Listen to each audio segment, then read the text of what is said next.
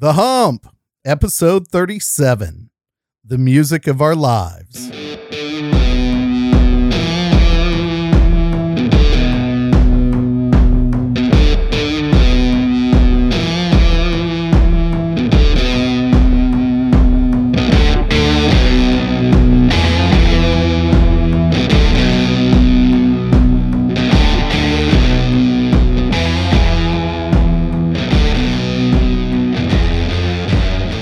Welcome to The Hump, your show about how to get one over in this thing called life. This is Brent Bowen.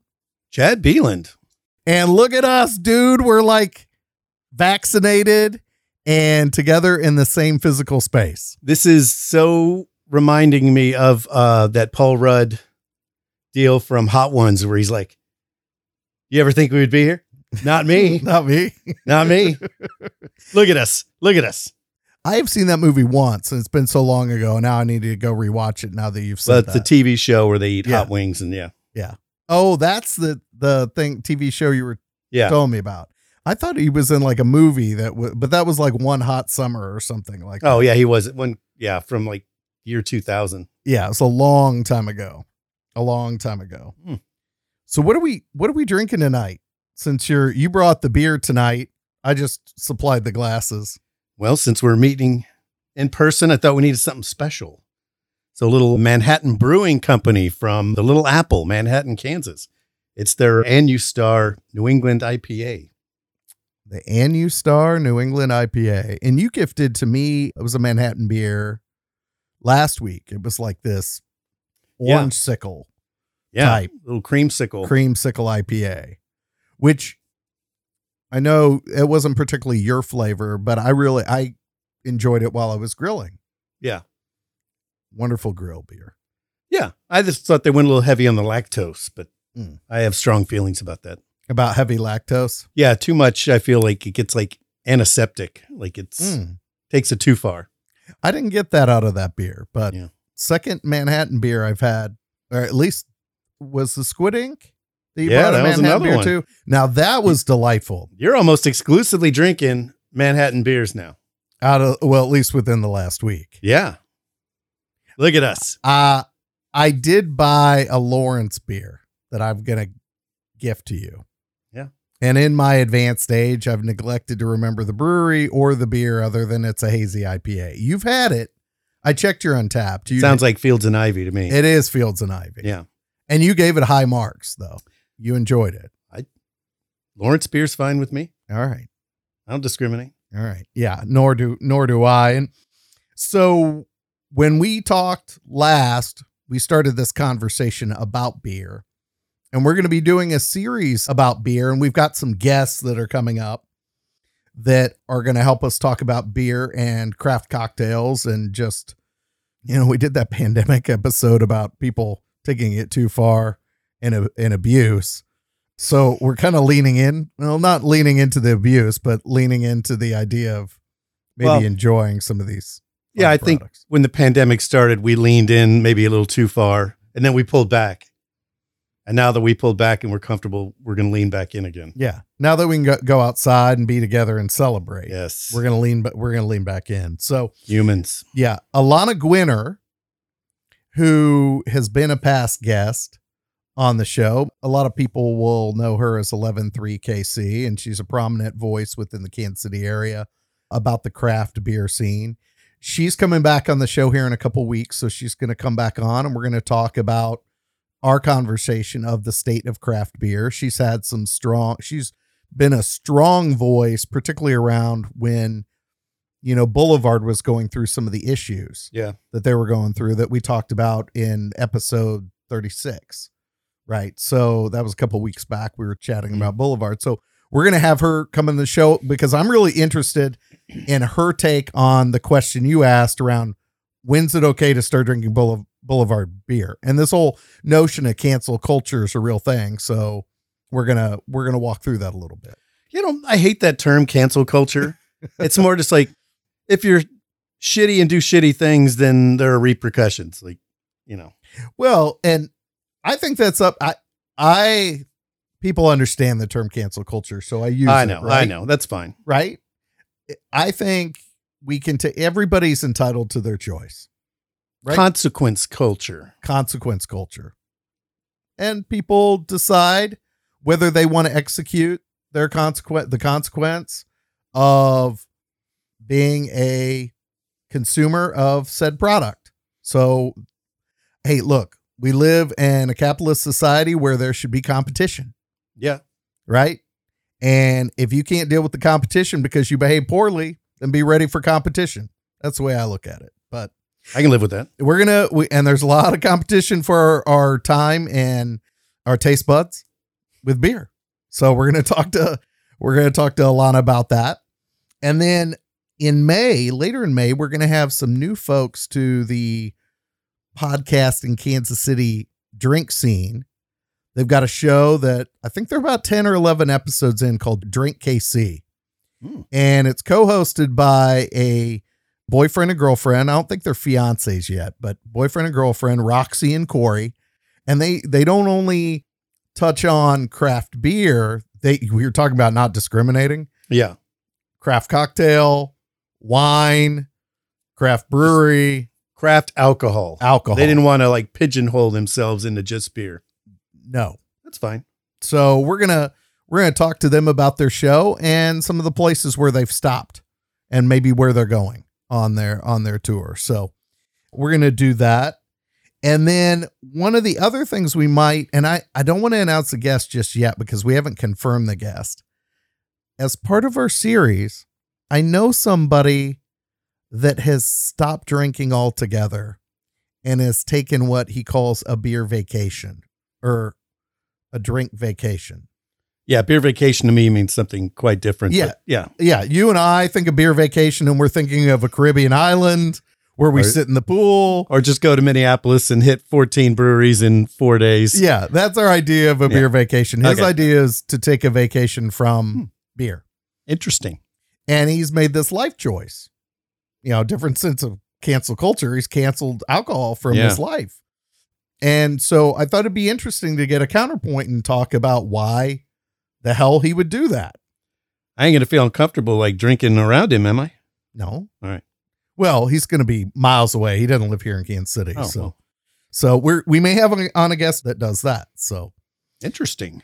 But we weren't able to get these folks on for a couple weeks. So you and I needed to create a little bit of an interlude. And what's been interesting is last season, when we were doing this in like the height of the pandemic, one of the things, you and I decided to do was to have local musicians because they couldn't perform out in public. Right. I mean, they couldn't go on and perform a show.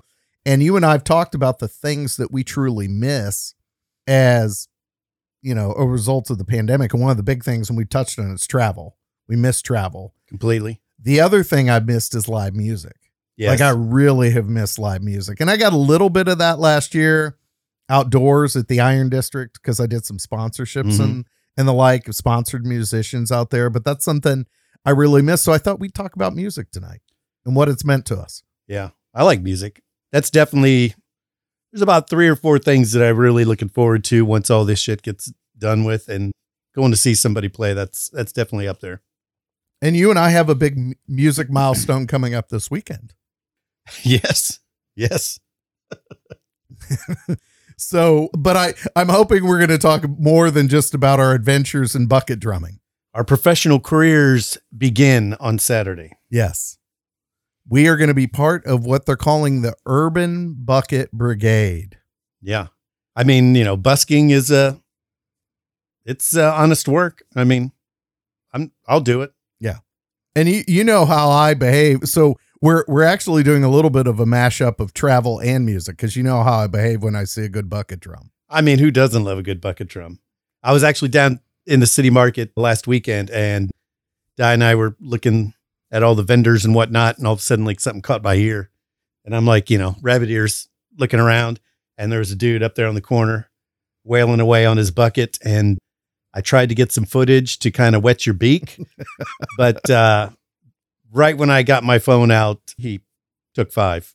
Oh no. So, but you could hear him. You could hear the heartbeat. Oh yeah. my heart started beating a little faster, and like the hairs on the back of my neck stood up. It was adrenaline pinching. Yes. So as anyone knows that has had the opportunity to travel with me and gone into an inner city, and we experience someone with a bucket drum, the world stops. Yeah. Until we get to see the person perform. Yeah. Like I make a stop. We could be on the mission to a restaurant reservation. I make a stop and at least see some of the performance. And anytime I run across one and you're not with me, I'm like, Brent would love this. I would, and I most certainly would. Was in Salt Lake City a couple of years ago. I saw a guy riding his bike playing the bucket drum. I'm like, I don't even know how you do that. That is the pinnacle as far as I'm concerned. But I saw him and I was like, shit, that's impressive. Brent would love this. And it's funny that you didn't capture video and send I that have to me. video, I think. All right. Well, after the show, you'll have to show that to me because I'm sitting here contemplating the last time I saw somebody on a bicycle. I went ahead and sent it to you via text, and you were so pissed off at me because it was basically a non-body shaming and they were all nude. Oh, yeah. Well, I mean, that's totally different. That's not a bucket drum. The guy's dorks hanging out. Like, I swear I sent it to you when it happened. I mean, of course I'm thinking of you, dog. Oh, I know. Well, I got to see it again. So anyway, our instructor is going to be Hyson. So here's the deal, folks. We're going to be, and unfortunately, we should have talked about this weeks ago. Apparently, I hadn't even talked to you about it until last week. And you're like, what the hell? I didn't know you had invited me to this thing. So Kansas City young audiences. So it's going to be you and me with like a bunch of 6 through 12-year-olds learning how to play the bucket. So that's the deal. Hyson Taylor, he's a renowned percussionist here in the city. He's the instructor, and it's called the Urban Bucket Brigade. So we're going to be part of the Urban Bucket Brigade by end of Saturday. Do I need to bring my own bucket or? They will supply buckets, but I have so many, I will certainly be bringing some extras. I think I have a bucket I use to brine turkeys. I don't know if I want to bring that one. And then, yard bucket. But yeah. Yeah. Your Home Depot bucket, your 5-gallon Home Depot bucket will do the. Going to make an older boy's dream come true on Saturday. It will me. I think the rest of the board might be out there to watch me make a fool of myself. Wouldn't be the first time. No, certainly wouldn't. But I didn't intend for the entire show for us to discuss my dream of becoming a member of the Urban Bucket Brigade. You and I've been comparing notes on some different music documentaries, right? So, and there have been even some shows that have come up. Like, I'm really fascinated with this show called Song Exploder. It's a great podcast that's out there where they take a song and they deconstruct it and they actually converted it into a Netflix documentary. But one of the things you and I were chatting about was this Beastie Boys documentary that Spike Jonze had produced. I think he had directed it. And it was like a live audience show that they turned into a documentary. And it's on Apple Plus now. Oh my God. It was so good. Like, learned so much. I mean, just fascinating, their whole story and whatnot. But they actually started out as like a punk band.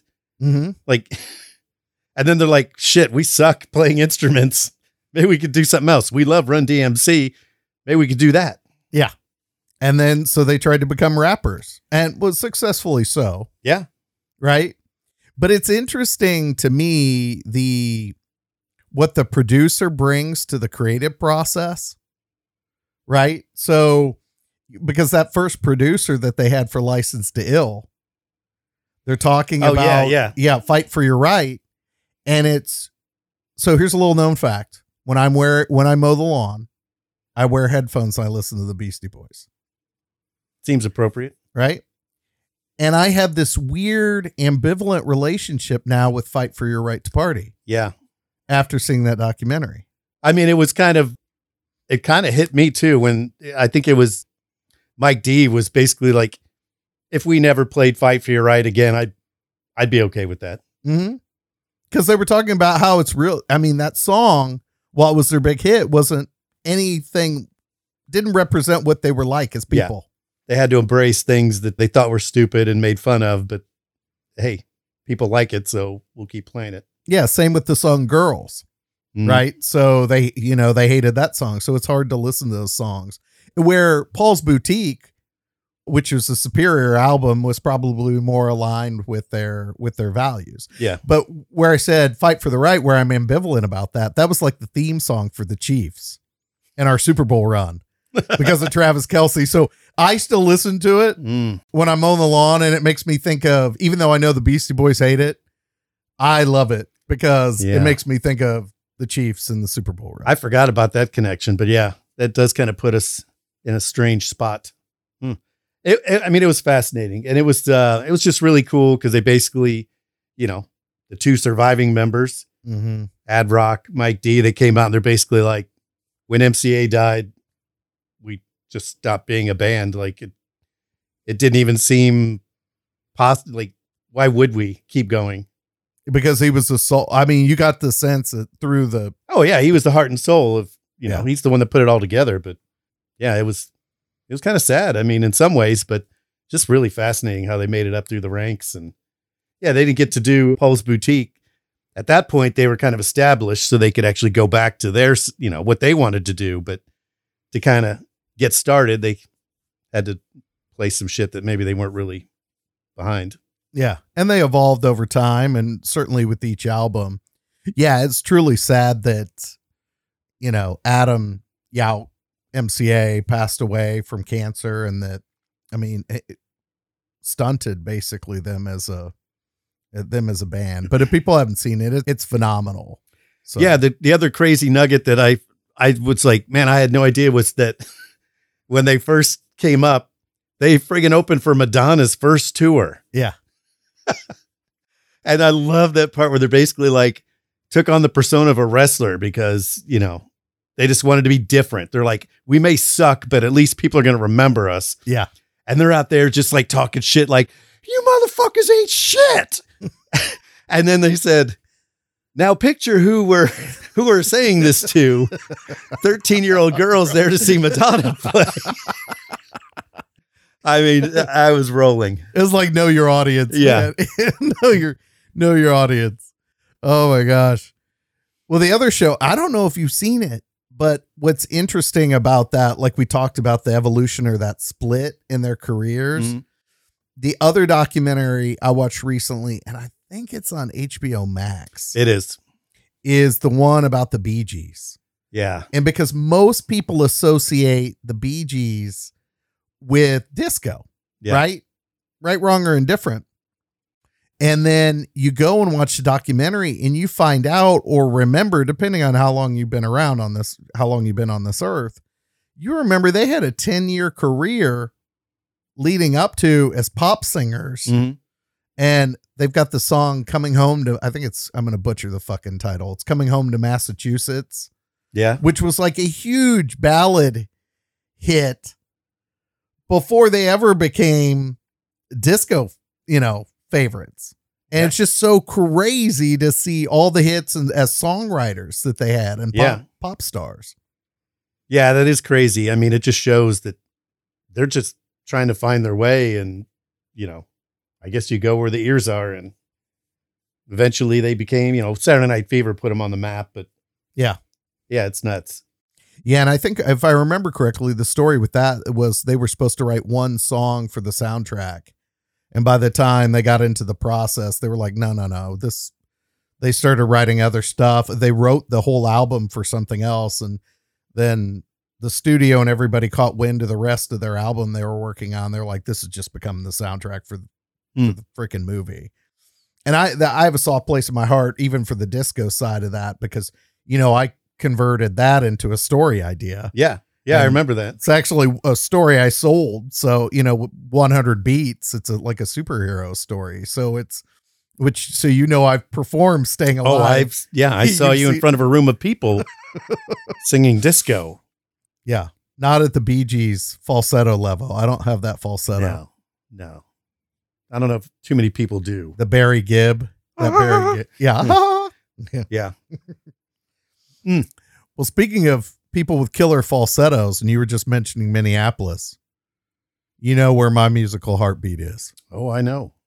Share a birthday with the fellow. Untimely demise. Yes. Well, when a 83-pound man takes horse tranquilizers. That tends to happen. Yeah, that does tend to happen. And when we went to Minneapolis, this was before the beer tour. We went to Paisley Park and saw Prince's Palace, right? So that was something, man. That was to your point earlier. We love travel. We love music. That was like the perfect bridge because we were in a cool city and then went and saw somebody near and dear to all of our hearts, yours in particular.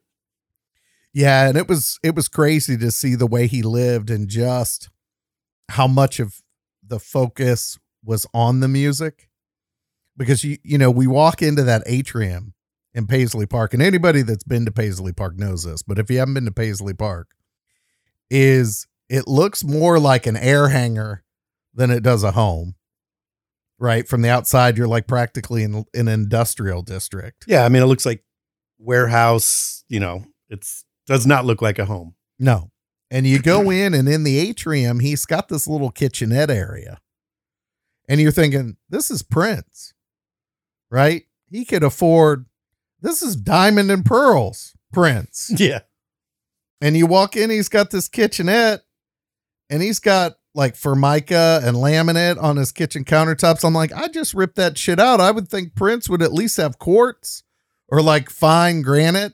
And you could just tell there were certain parts of, now you would go to his music studio, and his music studio would have this ridiculous wood that you could only find in like a remote region of the world. Zebra wood or something. But yeah. But his kitchenette, he was like, I just eat eggs in here. It don't matter. I'm going to roll on to the studio, and that's where it matters. Well, I mean, there was only two things super important to him: the music and sex. And the kitchen ain't got no place for either of those. No. So, well, we did learn he had more than kitchen and sex. Those were the two top. Apparently, he also loved Finding Nemo. Yeah. And waffles. I like waffles. Yeah. I like waffles. Great. Like donkey level love of waffles from Shrek. So anyway, for the folks are like, what the hell are you talking about? I'm thinking that. What's that? I'm thinking that. What the hell are we talking? Well, there was a story of basically he would throw parties and put on. Oh, I didn't get the Shrek reference though. Oh, he says waffles. Oh, okay. Yeah. I love waffles. Everybody loved parfait. Yeah. Everybody loved. So anyway, Prince especially loved waffles. Yeah. Well, when you're up at 4 a.m. having sex, waffles are pretty good after that. A little sugar intake after. Yeah, exactly. After all the sex.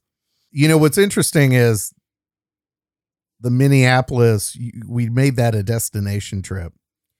Our producer was listening to our episode and having us, about where we were discussing all the beer cities. Mm-hmm.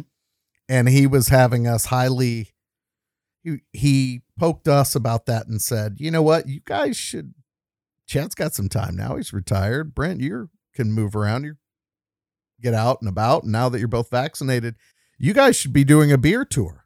Yeah. And we can kind of keep the music and travel thing going and take our bucket drums with us. And we could, make a little scratch on the road. But one of the stops we have potentially could have good beer, music, and everything is the Cleveland stop. Yeah. I was watching the NFL draft before I came over here in Cleveland this weekend. Yes. Yeah, it's a cool town. Rock and Roll Hall of Fame. You and I both lived there? Yes, we both lived there at one point in time. I don't think I've been back since, but nor have I. But that would make a good trip. I think Milwaukee was on part of the list, right? Mm-hmm. I don't know the musical heritage of Milwaukee. I'm sure they got some. I'm sure there's a good musical heritage there.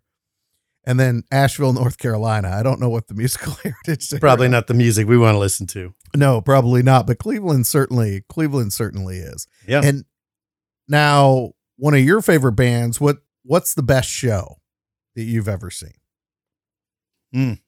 I don't know. That's tough. I was actually really surprised. I mean, I like their music, but I certainly didn't think they were going to be the type of band that put on an incredible show. But Coldplay was friggin' awesome. Mm-hmm. U2 was great. Foo always puts on a great show. Yep. Now, are they being inducted into the Hall of Fame this year? They are, yeah. So that'd be cool. That's what I was thinking. See, and I knew eventually you'd come back around to Foo. Yeah. I like Foo. Yeah, that would actually be a cool trip. And that's one of the best shows I know I've seen, because we saw one of the shows where Dave Grohl was still in his cast. Mhm. Yeah.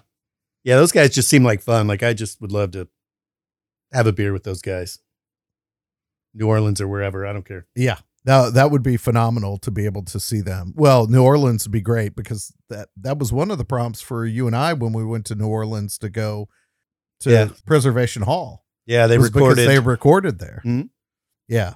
Yeah, the Foo Fighter thing, that is probably one of my favorite moments ever from a concert, was when, you know, Dave Grohl comes out in that chair because his leg is still freaking broken.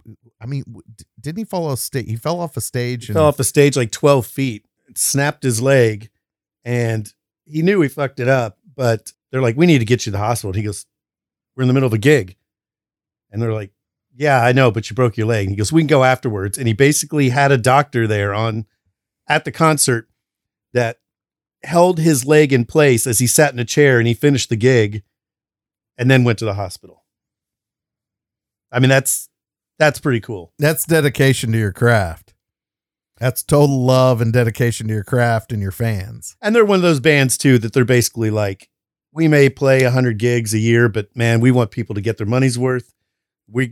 They came out and they're like, we don't do this encore bullshit. Like, we're going to come out here, we're going to play for 2.5 hours, and you're going to get your money's worth. And yeah, I mean, he was basically in a wheelchair, a very cool wheelchair, but it was awesome. It was basically a Game of Thrones wheelchair made out of guitars instead of swords. That's what it was. That was fucking awesome about that chair. Yeah. And then they just had that long stretch that went pretty much all the way across the floor of the arena. And I still laugh whenever I hear the song, The Pretender. Mm-hmm. And one part, where the guitar is going crazy and Dave looks up, slaps his hands. He's like, I'm coming to you at like 2.3 miles per hour. It's like the lady in the Walmart on the cart. Yes. But man, everybody loved it. No, it was, and the rest of the band would take a break every once in a while during that 2.5 hour set. And he stayed out there and performed, which was just freaking phenomenal. That was a crazy weekend, because that was the weekend, we went and saw that first show. I hadn't seen them before. Mm-hmm. That was the first time I'd seen them. Me too. And then I had to get up 3 hours later and catch a flight to Seattle. That was a crazy, crazy weekend. You were talking earlier about how, the pandemic, we're just dying to get out there, see music and do stuff again. So we've seen the Black Keys play 3 times. Yep. And after the last time we went, Diane, my wife, was basically like, yeah, I'm done seeing them. If you and Brent want to go see him again, that's great, but I'm done. And a couple weeks ago, I told her that the Black Keys have a new album coming out next month. And she's like, I might see them again.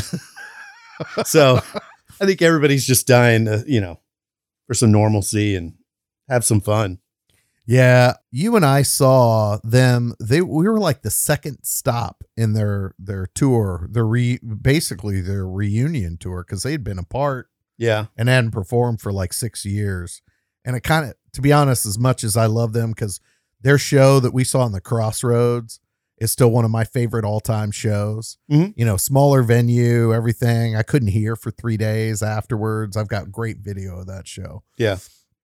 Their last show, I'll be honest, I was a little disappointed because they seemed a little rough, right? Oh, I agree. I mean, the second one was great too. That was the first one at the Sprint Center, but the last one wasn't great. Yeah, the last one. But I think I need to get that bad taste. If they go back out on tour, I'll probably go see them again, because I want to get that bad taste out of my mouth. Oh, they're going back on tour. Oh, yeah. If they're promoting, they're going to promote. Everybody's like, we need some money and we want to get out of our houses. Like, we're touring. We're touring. So what's one of the more memorable shows that you've been to? And this doesn't include was it not the Van Halen show where your brother-in-law had to be carted around on a golf cart because he was incapacitated? Not that show. Yeah, but the first time I saw, it was like 2007, when they first got back together with David Lee Roth. And I was so excited about that show. And all they said was Van Halen was playing.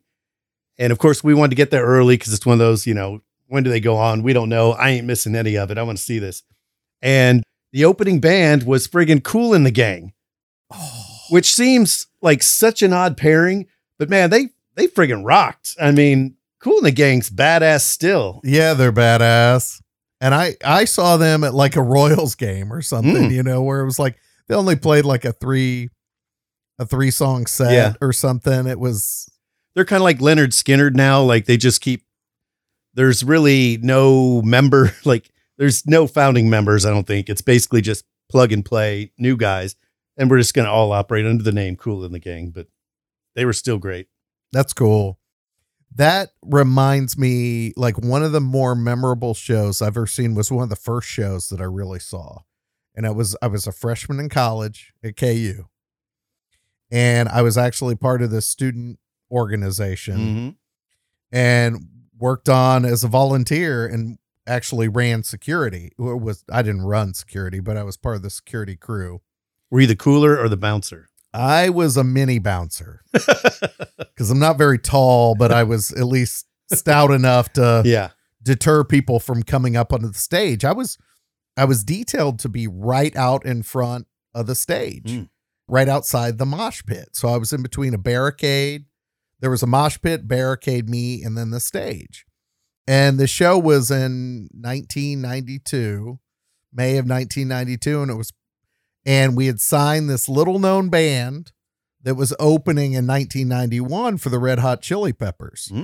And they signed this band and said, oh, this will be a great band for this free outdoor concert we're going to do in Lawrence, Kansas. And it was fucking Pearl Jam. Oh, wow.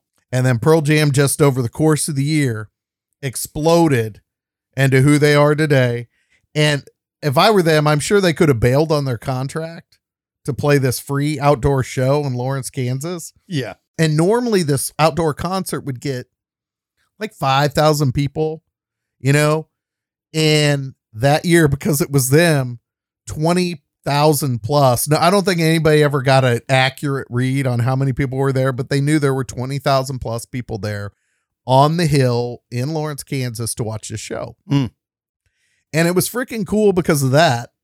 The other thing that was super cool about that is Eddie Vedder literally swung on a mic. You can go onto YouTube and you can watch him in his younger days. He would swing like a freaking animal on his microphone wire. He would climb up the scaffolding of the stage, and then he would grab the microphone wire and he would swing over the crowd on his microphone wire and then back on the stage. He was literally swinging right over the top of my head. What's the tensile strength of a microphone wire? Pretty damn strong, I'm guessing. And I don't think he's a large man. He's not a big man. He's Prince size. Maybe a little more muscular than Prince, but I wouldn't have my kids swing on that. No. And then the other crazy thing that happened that day is after the show was over, I got to move backstage and work security backstage. I was letting people in and checking credentials.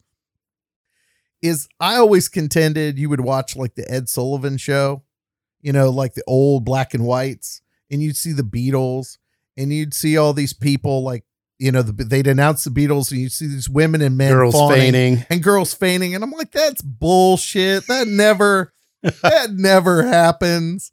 Never in my life will I ever see that happen. And I let these two teenage girls backstage. One of them runs up, kisses Eddie Vedder on the cheek, and then just fucking hits the pavement like right after. Just had so much bliss, internal bliss out of kissing him on the cheek. The body just shut down. The body shut down and she hit the pavement. So we're calling like medics and stuff to just check on her. And did everything. Eddie check on her? Oh, he was concerned. He was highly concerned. He's a good guy. He was a really decent human being. Apparently, and I don't want to get too far in this because I don't want to get Newbie in trouble, but our buddy Newbie, who makes appearances, not literally on the show, but we talk about him from time to time. He's got his own Pearl Jam Eddie Vedder story from out in Clinton Lake the night before, where there may have been some participation in some products that were questionable. So I'll leave Newbie to tell that story. You're just going to throw that out there and then just walk away. Yeah, just gonna walk away. Like the girl passing out. What a jip. I'm gonna walk away. Apparently he got to share them with the Pearl Jam folks, whatever that was. So Now I'm curious. yeah. You have any other stories that are just striking you right now? I think you want to mention that I may have missed or One of the craziest ones had to have been like 1987 or something. The Monsters of Rock tour at Arrowhead. That was some crazy shit. Like I literally saw everything. Like I grew up like 5 years in that one concert. you became a man. At Literally that concert? saw everything. It was wild. But when you have Dokken, Metallica, Scorpions, Van Halen, I don't even remember who else was there, but it was nuts. Yeah. I was not a big like hardcore rock aficionado, but Metallica is one of the best shows I've ever seen in my life. Yeah, they're great. Hunter took me to a Metallica show, and it was phenomenal. I would go see Metallica again in a heartbeat. I heard very recently that they have a song coming out. It's a duet with Elton John. I'm not making this up. It's coming out soon. Interesting. I mean, they both need the work, so they're like, hey, let's do a mashup with somebody that, you know. Elton John's done like a retirement tour. I don't know how many times. Actually, yeah, I think, but you know, those funds dry up, so you got to dip into the well one more time. Van Halen's done it like 5 times. Yeah, another VH1 special. Well, speaking of VH1 specials, you ready for a round of Triple D? Sure. Did you see that I had 3 choices tonight? I did. So the music arena is so ripe for Triple Ds. I mean, they're all kind of fucked up, but you know. Did you have a favorite out of the 3? I mean, I found the first one kind of disturbing. All 3 of these have happened, by the way. Yeah. We've experienced all 3 of these. I'll probably go with number 2. Number 2. All right. I feel like I'm on a game show or something. I know. So folks, just so they know, and then if you want us to cover another one of the 3, we will. Choice number 1 for Triple D is, what do you call someone who shoves a pregnant woman at a show? Actually, Becca was in her 3rd trimester. She got shoved by another woman and actually spilt, because she was in her 3rd trimester. She was actually enjoying her lone beer of the show, and the woman like knocked half the beer out of her cup. She was so pissed. They throw hands? They didn't throw hands, but they started shouting at one another. Yeah. That's where the "you watch it, lady." So if you ever, Becca, go. Oh, that's where that came from? That's, yeah. No, "you watch it, lady." That's where that comes from. It's because she got shoved. Choice number 2 is, what do you call someone who climbs out of GA into the area where you paid good money for a reserved ticket, and they act put out when you want to sit in your seat, or even just take up that physical space? Yeah. Right. That was the Black Keys, right? That was the Black Keys and the Crossroads. Yeah. We paid good money for VIP, and then people were climbing over the gate into VIP and like pushing us out of the way. Yeah. VIP just meant you get to stand directly in front of the speakers. You will be deaf. Enjoy. Hope it was worth it. Yes. And then option number 3 is, what do you call someone who brings their 5-year-old child to the mosh pit? So this was the Pearl Jam experience. I told you I worked the mosh pit security. I pulled a 5-year-old child out of the mosh pit. His parents were baked, cooked, whatever you want to call it, out of their gourd, and had their child, and they were moshing violently, and I had to pull their child out of the mosh pit. That's just bad parenting. Yeah. Even you and I know that we have questionable parenting skills at times. Yeah. All right, so we're gonna go with 2, but if people want us to respond to any of the others, so if you're not familiar with Triple D, here's what we do. Each time we get together and do a show, we discuss a scenario.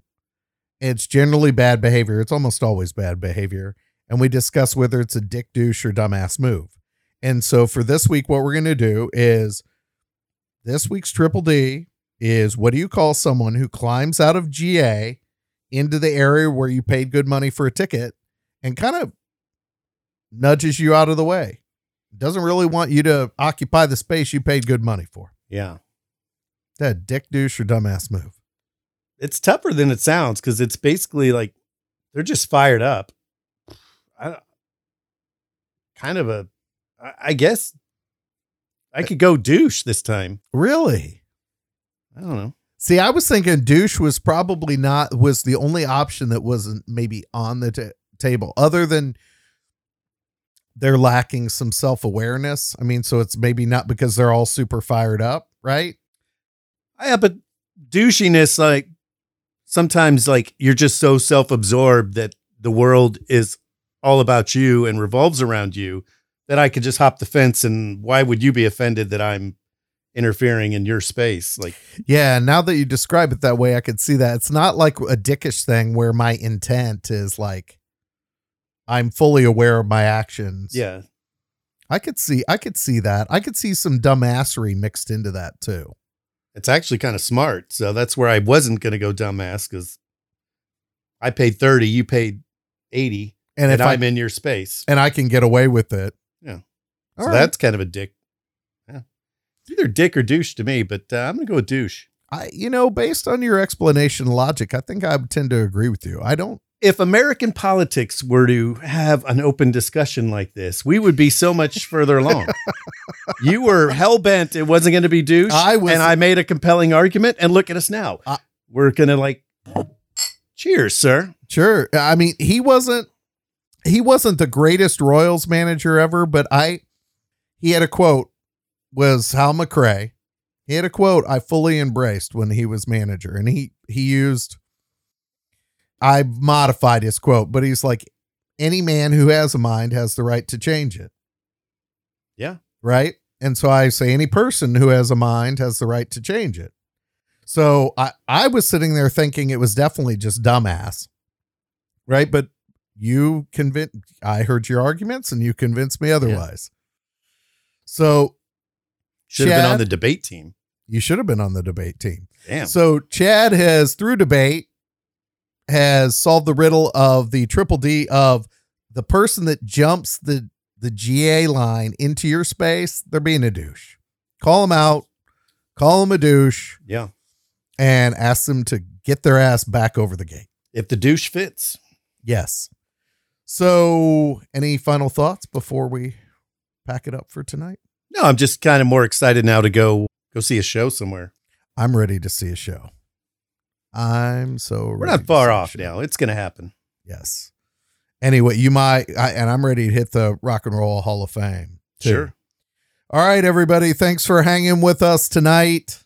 If you've enjoyed today's episode, go out to the Hump Podcast website, thehumppodcast.com, and sign up for our newsletter. Remember, you can catch us live now on Facebook because we're back in person whenever we damn well feel like it, which is really going to be about every week now. And don't forget to rate us and leave us a comment on your favorite podcast platform, such as Apple Podcasts, Spotify, and Stitcher. All right, everybody. Take care. See ya.